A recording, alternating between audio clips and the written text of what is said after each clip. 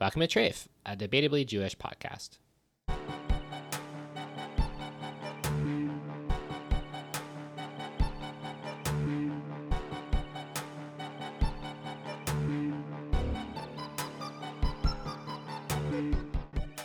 Sam, Purim's coming up next week. It's coming up next week if we keep pretending that the episode is recorded the day it's released, but I think that we should be honest with our listeners and admit that Purim is in 2 weeks. Well, the fourth wall has been demolished. I feel a bit naked standing here, but the point stands. Purim is upon us. Purim is rapidly approaching. For listeners who didn't grow up in a particular context, do you think we could maybe tell folks the general story of Purim? Oh, yeah. It's one of the celebrations of a failed genocide against the Jewish people. King Achashverosh of Persia, I believe. I think it was Persia. Yeah. Do you have any idea the time frame? I read something once that some historians believe Achashverosh to actually be Xerxes the First, king of Persia. So whenever he would have reigned. Yeah, and he decides to annihilate all the Jews in his kingdom. Because he has this evil lieutenant in his ensemble named Haman. Yeah, it's not the king's fault. He's just being manipulated by an evil guy in his employment, apparently. But anyway. Incidentally, some people argue that Hitler was related to Haman. I mean, that's a whole whole different discussion. But anyway, to give a very short summary here, there's a man named Mordechai whose daughter ascends to becoming the queen of Persia, one of Achashverosh's wives, and together Esther, his daughter, and Mordechai are able to thwart the plan and save the Jews. Correct. Also, she might be his niece. Like, he might be her uncle. Oh, I believe there's also ambiguous relations between the two of them. I think you're right. I think it is an uncle and niece relationship, not father-daughter. But basically, Esther saves the day, and then Haman and all of his children get hanged. Yeah, at the end of the story. That is the triumphant end of the story. So what Purim is a day where you're supposed to celebrate the fact that the Jews survived. And I believe you're supposed to get as intoxicated as possible so as not to differentiate between the protagonist, hero, Mordechai, and the villain, Haman. Anyway, Sam, you have any Purim plans? I don't. Maybe this could be a public appeal if anyone's listening. Invite Sam to your Purim party. Yeah, or David. Well, I have plans. Do you? Yeah. What are you doing? It's a long story. It has to do with buying different types of gruggers from different stores. I mean, we can talk about it after. It's not that interesting. For people who don't know, what is a grugger? It's a noisemaker when they read what's called Megillat Esther. Which is the text upon which the story is written. Yeah, when reading that, every time they say Haman's name, people, particularly children, are encouraged to blot out the name of Haman literally in the moment by making noise. And they have these particular noisemakers that are common. They're called gruggers. We have pretty much met the community radio station standards for JewCon. Okay, so we can continue onward here. Don't worry, CQT, we've got you covered.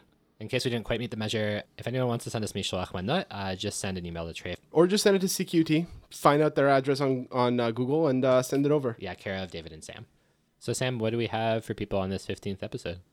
So the focus this week is going to be on the Canadian Jewish News, the Jewish National Fund, and Canada Park. Yeah, we have Tyler Levitan from Independent Jewish Voices can talk a bit about the experience that their organization has had trying to publish any articles in the Canadian Jewish News.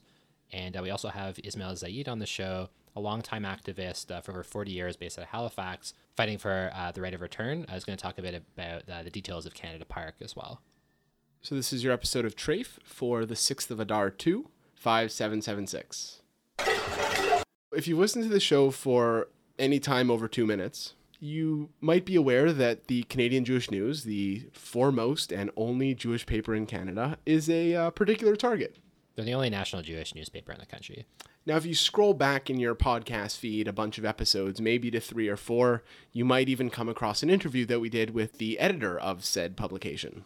We had him on the show to talk about some of the changes that had happened at the paper because it was bought several years ago after almost going under, and they presented the newer version of the paper as a more liberal, progressive, inclusive entity, and we wanted to talk about that project. Yeah, there was this particular moment actually right before the Canadian election where it seemed like it reached its apex of this version of the paper, where it was positioning itself as much more liberal, much more open to dissenting voices.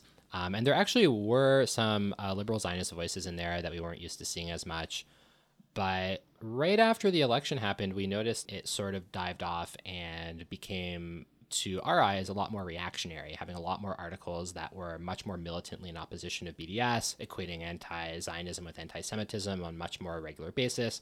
And we started to see those occasional leftist voices be even more pushed out to the margins. Yeah, I would point out that at one point I think it's still actually on the website, there's a video, one of the only videos on the website is a speech given by Jewish Defense League leader Meir Weinstein, known hate group, spewing racist nonsense, and that is given prominence on the Canadian Jewish News website. Yeah, so it's within this context that independent Jewish voices were having some trouble getting things published in the paper.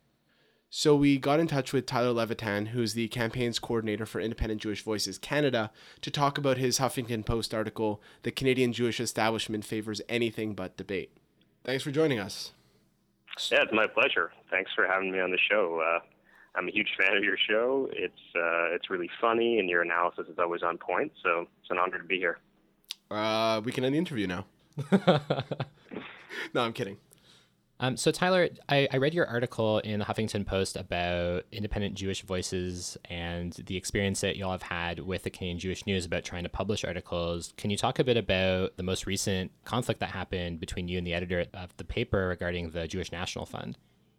So it's actually been kind of this ongoing issue. As you said, it's been something that we've been dealing with for a couple of years, I'd say at least, of trying to get different commentary published in the Canadian Jewish News coming from an independent Jewish Voices member, and it hasn't been successful. I mean, I usually don't try very hard in pushing this because I've gotten a pretty clear answer from the editor, Yoni Goldstein, that he's not willing to go there. I feel, in a sense, that not necessarily independent Jewish Voices, but that the alternative voice is entitled to some sort of space in their paper. And there was this scenario that arose, and I thought that this was kind of an opportunity to kind of push for the CJN to allow for an alternative critical voice to be published, and not even necessarily independent Jewish voices. So the issue of the JNF, what happened was the former Canadian ambassador to Israel, Alan Baker, had a piece published, and the piece was on Canada Park. So we got in touch with Yoni, or I should say I got in touch with Yoni on behalf of Independent Jewish Voices, the editor of the CJN, and told him that this is a very clear, non-factual representation of the issue. There was no mention of the fact that Canada Park is covering over ethnically cleansed Palestinian villages, that the villagers have been wanting to return for decades, and the JNF hasn't even acknowledged that this has happened to them. They hide this really unethical foundation of their flagship project from donors in Canada who continue to donate to this project. And so it just seemed like an opportunity where we can really push for Yoni to provide an alternative space. It doesn't necessarily have to be an independent Jewish Voices response. We're actually pushing for Ismail Zaid, who I believe we'll be interviewing later on in the segment, who's from the village of Beit Nuba, which is one of the 3 Palestinian villages ethnically cleansed, which made way for Canada Park to be established. And Yoni was completely disinterested. There was also at least one letter to the editor sent in, and Yoni wouldn't publish that letter. The CJN, I think on the whole, since Yoni came on as the editor, has definitely been more open to hearing alternative voices. But the fact that they are not willing to provide these alternative voices with any kind of a venue in situations that are very clearly unfair just showed to me that this paper is moving in the wrong direction and they need to be called out publicly. Yeah, I feel like to me it kind of raises the question of what the mandate of the Canadian Jewish News is and what the paper conceives itself as because of how they're acting around this stuff. And I think it's important to note, like there was a Haaretz article about the paper that was published, I think a few weeks ago. And one of the things I noticed in it is that one of the prominent board members had a quote that said, "Those who don't support a Jewish and democratic state in Israel, we don't want to hear from them." And I wonder if the way that the Canadian Jewish News is organizing itself internally matches the way they're presenting themselves to its readership. Yeah, I would say that that's a pretty accurate way of putting it. I mean, one of the examples actually that I have of the CJN denying, I think, what was space that IJV was entitled to have was around that issue. Actually, we had organized, Independent Jewish Voices had organized a debate between Max Blumenthal and Meir Sukharov on that exact question: can Israel exist as both a Jewish and a democratic state? And it's a big success. It was a great debate. It was even televised by CPAC. And sure enough, right after it was televised and it got quite a bit of attention, the CJN published a piece by Gil Troy, who some of your listeners may be familiar with. He's a history professor, at least he was, to my knowledge, a history professor at McGill, and very quick to attack any kind of criticisms of Israel as being anti-Semitic and the typical kind of Hasbara talking points. So he wrote a piece that was really like that and even leveled ad hominem attacks at the organizers of this debate without naming them. He said that we were fools and that our thinking was part of a quote-unquote epidemic of idiocy. I mean, so it's just ridiculous stuff. So I thought in that situation, of course, independent Jewish voices should be entitled to at least respond to it and talk about the fact that there's actual merit to the argument that Israel can't exist as both a Jewish state and a liberal democracy at the same time. So they refused, of course, we weren't allowed to publish that. So they really refused to engage in this question. One thing that I think is important to add here is for non-Canadian listeners is that the Canadian Jewish News is the only Jewish paper in Canada. Basically, there used to be a more right-wing B'nai B'rith affiliated paper called the Jewish Tribune, but the CJN is now the only publication where Jewish ideas and events can really be engaged with. Yeah, and I think that it's also interesting that since Yoni Goldstein's taken over the paper, he's been marketing it as a more liberal paper, more open to new voices, and the fact that Tyler, you guys are seeing more of an exclusion happening simultaneously with this kind of raises the question of what that project is actually all about. Definitely. It's something that I've touched on in my piece as well, that mainstream Jewish organizations that claim to speak on behalf of Jews in Canada don't allow, of course, any kind of really criticism of Zionism from taking place.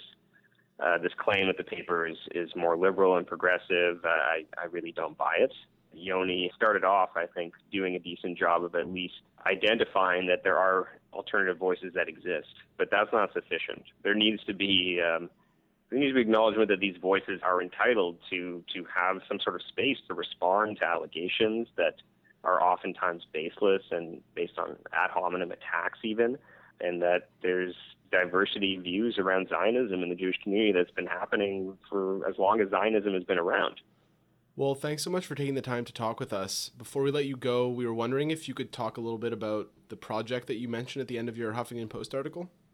Oh, yes. I didn't make mention of that in the article, but I posted the article to a Facebook group, like a radical Jewish Facebook group. Okay.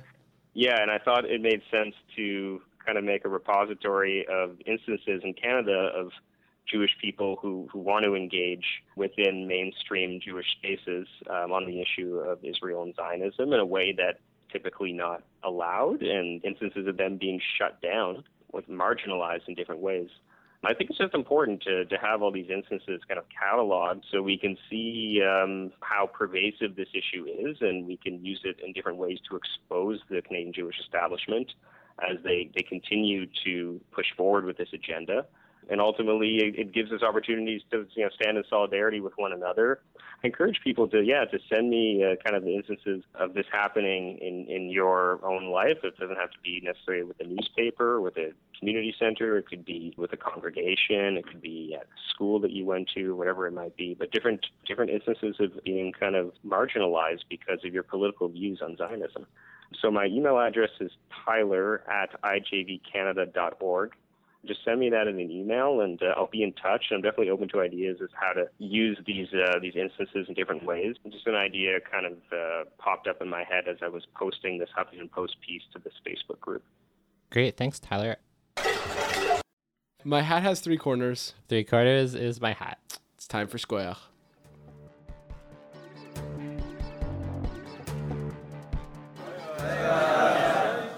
Welcome, listeners, to this segment of the podcast, wherein we give shkoyachs to various people, places, and entities. If you don't know what that means, shkoyach is short form for yasher koach, which is a form of congratulations to a person, a place, or a thing that me and Sam give each week on the show.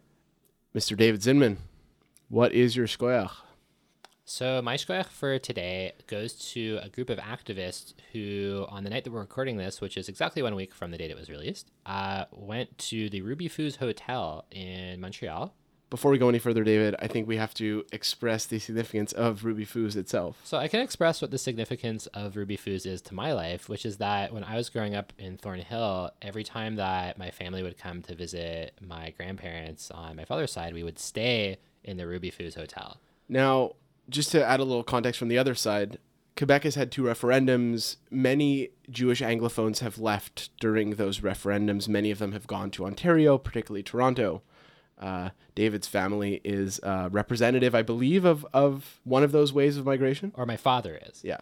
And Ruby Foos, for some reason, is one of those places that Toronto Jews who left Montreal always go to. So it's funny that the story is starting off at Ruby Foos.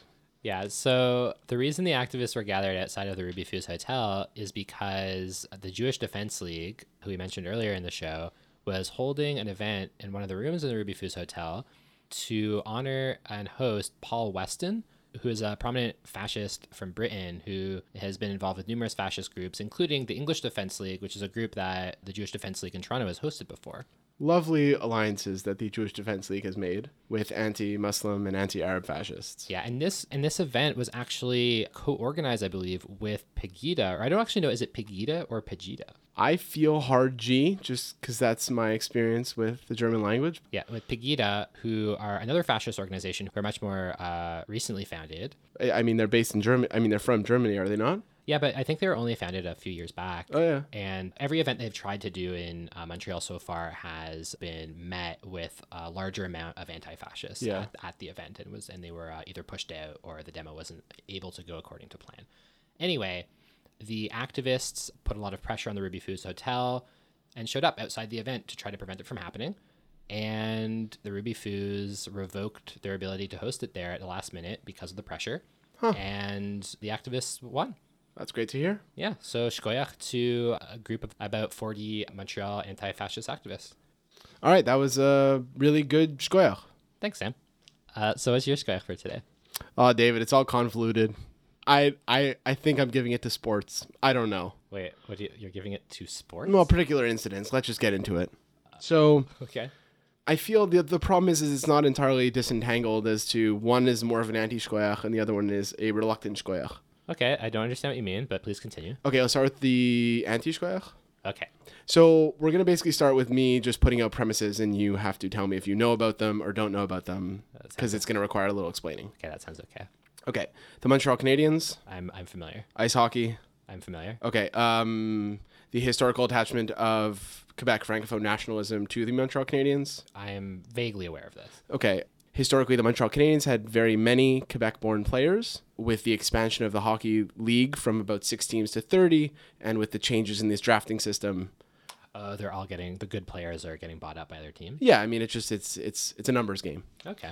But the Francophone media in Quebec is still very focused on the question of representation of Francophone Quebecers on the Montreal Canadiens. Oh, yeah, that makes sense. Yeah, and recently, because of several injuries and a bunch of trades, the Canadiens had no Francophone Quebecers on the team. Oh, really? For 1 or 2 games. Huh. And this became a reason to write an extended article in the Journal de Montréal by one Régent Tremblay. Who's that? He's just a sports journalist. Okay, so is that who you're giving your shkoyach to? No, that is the anti-shkoyach, because he chose to describe the process of the Montreal Canadiens having less Francophone Quebec players on their team to the final solution. Wait, he said that was the same as the Nazi genocide against Jewish people? Yes. He described the fact that there were 2 Anglophone Ontario-born men who were running the team about 10 or 15 years ago, and he attributed their plan of eradication, he uses that word earlier in the paragraph, to enact a final solution of having no Francophone players on the Montreal Canadiens. I mean, I guess I see what he's doing there. No. But like this could have been a Who's Invoking the Holocaust. Yeah, this would usually go on our critically acclaimed Who's Invoking the Holocaust Now segment. But yeah, no, I just thought it was that important to give him an anti-shkoyach because that's just ridiculous. Was it clear that it was a conscious invocation of that, or do you think it was just a phrase that he was using? I don't think that you use the word eradication and solution finale in the same 2 sentences and not identify the ramifications of invoking those words. So, Régent Tremblay, anti-shkoyach to you. So who's the reluctant Shkoyach to? The Shkoyach is only reluctant because of where it's taking place. It's another hockey one, and I'm reluctant because it's about the Toronto Maple Leafs. Okay. Well, Yes. For first-time listeners, Sam has an irrational hatred of all things related to the city of Toronto. I've used the term Mordor on this podcast before, and I won't do it again, but I'll just tell you all that I've used the term before. So who are you giving this Shkoyach to, Sam? I don't know if it goes to the team or the player, but one Zach Hyman, a recent graduate of Chat. Wait, do you know what that is? It's a Jewish school in Toronto. Yeah. No, my sister went there. Okay, your sister went to it. For 1 year. Is your sister 23 by any chance? No, not that sister. Okay, because Zach Hyman, graduate of Tannenbaum Chat, was recently lauded in the pages of the Canadian Jewish News for playing his first National Hockey League game with the Toronto Maple Leafs. Oh, so it's a Shkoyach to him for making it to the big leagues? For making it to the National Hockey League. He even scored a goal the other day. I mean, do you know what his position is on BDS? I don't.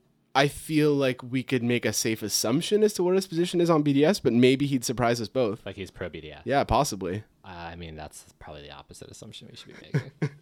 But all the staff at Tannenbaum Chat are just thrilled. Huh. It feels like they don't often get to say that a graduate has moved on to the National Hockey League. Yeah, I think it's probably a really rare experience that anyone from Chat goes on to be a professional athlete of any kind. I don't like that stereotype, David, but we're going to let that slide a little bit. I think people like Zach Hyman and other impressive Jewish athletes continue to show us that the stereotype about Jewish athletes just is an unfair one. As a nebbish weakling myself, I'm pretty invested in that stereotype. Agree to disagree. I feel like it has bad ramifications, but I do understand that bro culture is not one that we would necessarily want to invest ourselves in. Yeah, exactly. It's complicated, but I also think that the inverse of all Jews being weak and frail seems like a bad idea as well. No, I agree. I understand that. Yeah. This is a strange world indeed, but Yeah. thanks for giving me a glimpse into it. Yeah.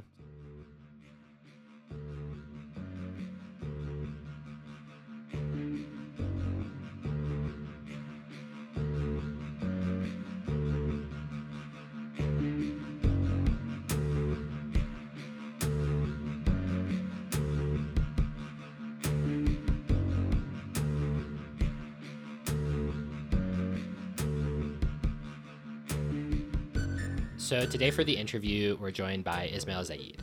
Yes. He was a professor at Dalhousie and has lived in Halifax for more than 40 years. He grew up in Palestine in Beit Nuba. Yeah, and he spent over the last 40 years advocating for the right of return of displaced Palestinians, and specifically the land that he was from in Beit Nuba is part of the site on which Canada Park is built. Most people who listen to the podcast probably know what the Jewish National Fund is, but for those who don't, it's a quasi-governmental organization. It has been very implicated in the settler colonial project in Palestine from the early stages, in fact, acquiring land and ensuring that Jews are the only people who can use it. In Canada, it's a tax-deductible charitable organization, and there's been a lot of organizing over the years to take away that charitable status. Yeah, and Canada Park was a project the Jewish National Fund of Canada undertook in the 70s after raising about $15 million from Canadian Jewish donors. And the park was built on top of land from over 3 different West Bank villages whose populations were displaced during that war. It bears noting also that if you're a Canadian listener and you have received one of those trees for your birthday or for graduation or for any other life event, the tree is most probably situated in that park. So to talk a bit about the park, his last 40 years of activism within Canada as well, we're now joined by Ismail Zaid. Thanks so much for joining us today. That's okay. For listeners who don't know what Canada Park is, could you talk about it a little bit and describe when you first heard about that term being used? The Canada Park was built obviously on the ruins of the villages of Amwas and Yalu and on our own land in Beit Nuba. I first heard about it on December 5th, 1978. There was an article in the local newspaper here in Halifax, the Halifax Herald, which reported a dinner the night before. A banquet was held honoring a person, Peter Hirschhorn, and he was previously chairman of the Jewish National Fund in previous years. And this report in the newspaper spoke of honoring this gentleman for the humanitarian work in the creation of Canada Park.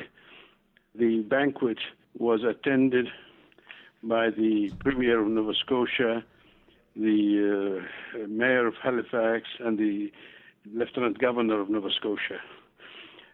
I was horrified to see this, and I was very pained considering that to consider this as a humanitarian work and people being honored for doing this, helping in the destruction of these people's homes to build recreation center and picnic areas for Israeli citizens.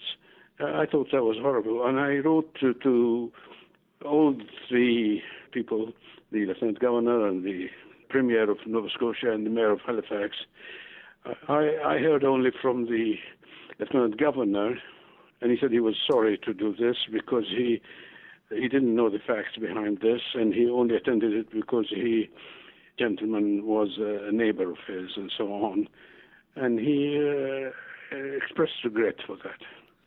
And I wrote to the Revenue Canada ministers involved in this, expressing to them concern. How can a society with tax-deductible dollars, which is my dollars and yours, allow an association, the Jewish National Fund, to commit war crimes? I mean, the destruction of these villages and the rebuilding of the recreation center is in violation of the Fourth Geneva Convention.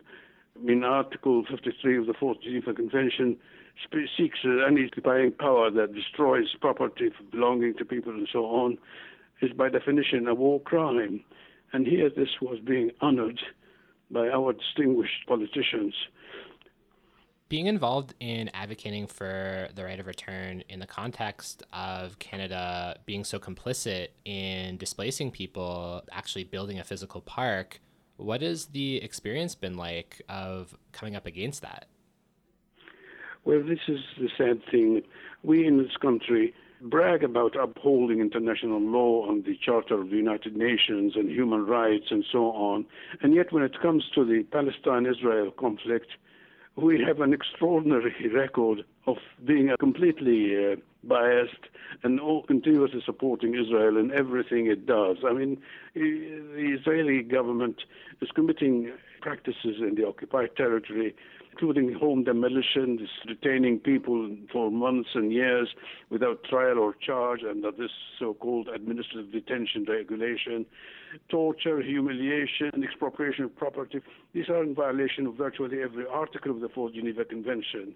And the Fourth Geneva Convention is identified by international law. Any violation is a war crime, and yet we allowed this to go on. I mean, there are prominent Israeli people like Yuri Avneri, a former member of the Knesset. He said this is a war crime in his interview in the documentary that was done by the Canadian CBC on the Fifth Estate documentary on Canada Park, titled Park with No Peace. It was broadcast in 1991, October 1991. Similarly, Amos Kanan, who is also a prominent Israeli journalist, who was at the time of the destruction of the village of Beit Nuba, my own, he was there, and he said, we were told that there were orders to destroy these villages so that people are not allowed to come back, and we drove them out. This is incredible, I mean, and yet our government allows us to go on. You've been organizing in Canada for the last 40 years or so. Have you noticed the last 10 or 15 years with BDS becoming a little more prominent? Have you noticed changes over the course of your organizing? To be frank with you, I do not think so, no. I haven't noticed any significant difference. I have had experiences on the odd politician who were expressing human rights feelings. Senator Heath McCrory was one of those, and occasionally members of Parliament, Libby Davis and DP and so on, spoken right. But the vast majority, I'm saddened that we were hoping that Justin Trudeau, new Prime Minister, will shift completely from the policies of Mr. Harper And yet, sadly, we see no significant change. I wrote to the Revenue Canada ministers and so on repeatedly over the years. And I was, in part, supported by some politicians. Senator Heath McCrory from Prince Edward Island supported me, and there was also a member of Parliament from New Brunswick also spoke in my support and wrote it. But to my surprise, nothing came back to me. It took usually months, and I wrote back and said, I wrote to you 6 months ago or something like this, and they would say, well, we're investigating, and then I ask what happened to the investigation, and then they say it's a confidential matter, we can't let you know what this is. And it went on for years and years and repeatedly, and this is what was happening. A couple of months ago, United Nations resolutions supporting the right of the Palestinians for self-determination, a fundamental right, yet Canada, together with Israel and the United States and Micronesia and Marshall Islands, voted against it. I mean, this is sad to see our country lumped up in groups like this. I mean, outside of the parliamentary context or the electoral political context, have you seen the attitudes of people changing around colonialism in Palestine? I think, yes. I think, generally speaking, more public support is there than it used to be. Do you think that's coming from a particular set of tactics, or do you think the public awareness has just... More public awareness. I think more people are getting to hear more of the fact. But it's still not for a massive support, but it's helpful and promising. So in your organizing that's been based out of Halifax, I imagine that you're talking about all these politicians that were able to come through for you. And I imagine for every one of those people, there's probably been a lot who haven't. I'm just wondering what it's like to be doing this over such a long period of time and having these people be people who are living in the same city as you. Well, yeah, I think there is some... I mean, we have a group in Halifax here called Canadians, Arabs and Jews for a Just Peace. And happily, many prominent Jewish persons, professors and academicians and so on, are in the group and strongly support the right of the Palestinian people to right of self-determination and the right of refugees to return to their homes, and opposing Israeli policies, which I listed, as I said. Well, Ismail, thanks so much for speaking with us about your experience doing this work and around Canada Park. Is there anything that you want to let people know who are learning about the issue of Canada Park for the first time from specifically inside of the Canadian context? No, I think the only thing is that the destruction of people's homes, the throwing them out, on direct orders of the Prime Minister of Israel at that time, Yitzhak Rabin, he, in the documentary on the Fifth Estate, said, I ordered the destruction of these villages. I think this is sad, but people here have to be aware that our government should not allow the Jewish National Fund to continue to use our tax dollars constructing illegal structures and in violation of international law. I think we should take a stand in upholding international law and the Charter of the United Nations. That is, I think, a fundamental right. Yeah, we'll definitely have a link as well to that Fifth Estate documentary in the show notes for today. So if anyone's listening would like to watch that, I'd highly recommend it. It's a great documentary from 1991 about this issue. Thanks again, Ismail, for taking the time to speak with us today. Thank you very much. Thank you. So that was our interview with Ismail Zaid. The Independent Jewish Voices is actually organizing a pan-Canadian tour at the end of March and early April. Yeah, Haider Abu Ghosh, who was one of the Palestinian residents who was displaced from Imwas in 1967 and subsequently had his village destroyed and turned into Canada Park, is doing a speaking tour about it, telling people a bit of the reality of the park and its relationship to colonialism in Palestine. So check out ijvcanada.org, and you can find out more about the speaking tour Uncovering Canada Park.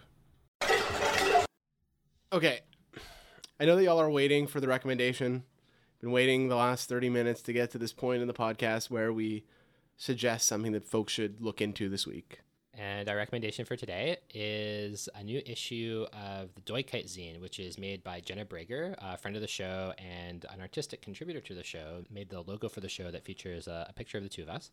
It is actually a call for submissions, so it's the third iteration of the zine. It's due April 1st, 2016.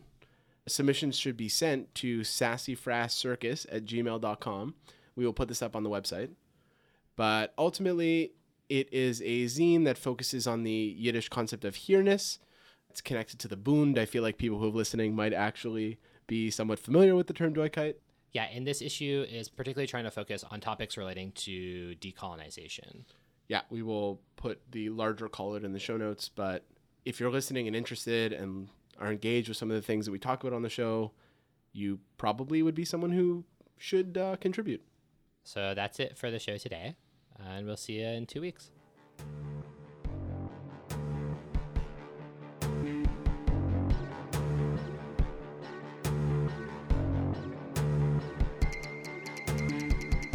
Strafe Podcast is Sam Beck and David Zimman. A huge thanks to CKUT 90.3 FM, which is located in the shadow of the giant cross of secularism on occupied Kanengahaga territory.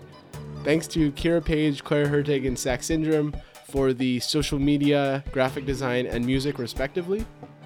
You can follow us on the social medias, TREYF, Facebook, Twitter, and Tumblr. Follow us on your favorite podcast app. If you like the show, give us a fantastic review on iTunes. And I can't think of anything else. Yeah, I think that's it.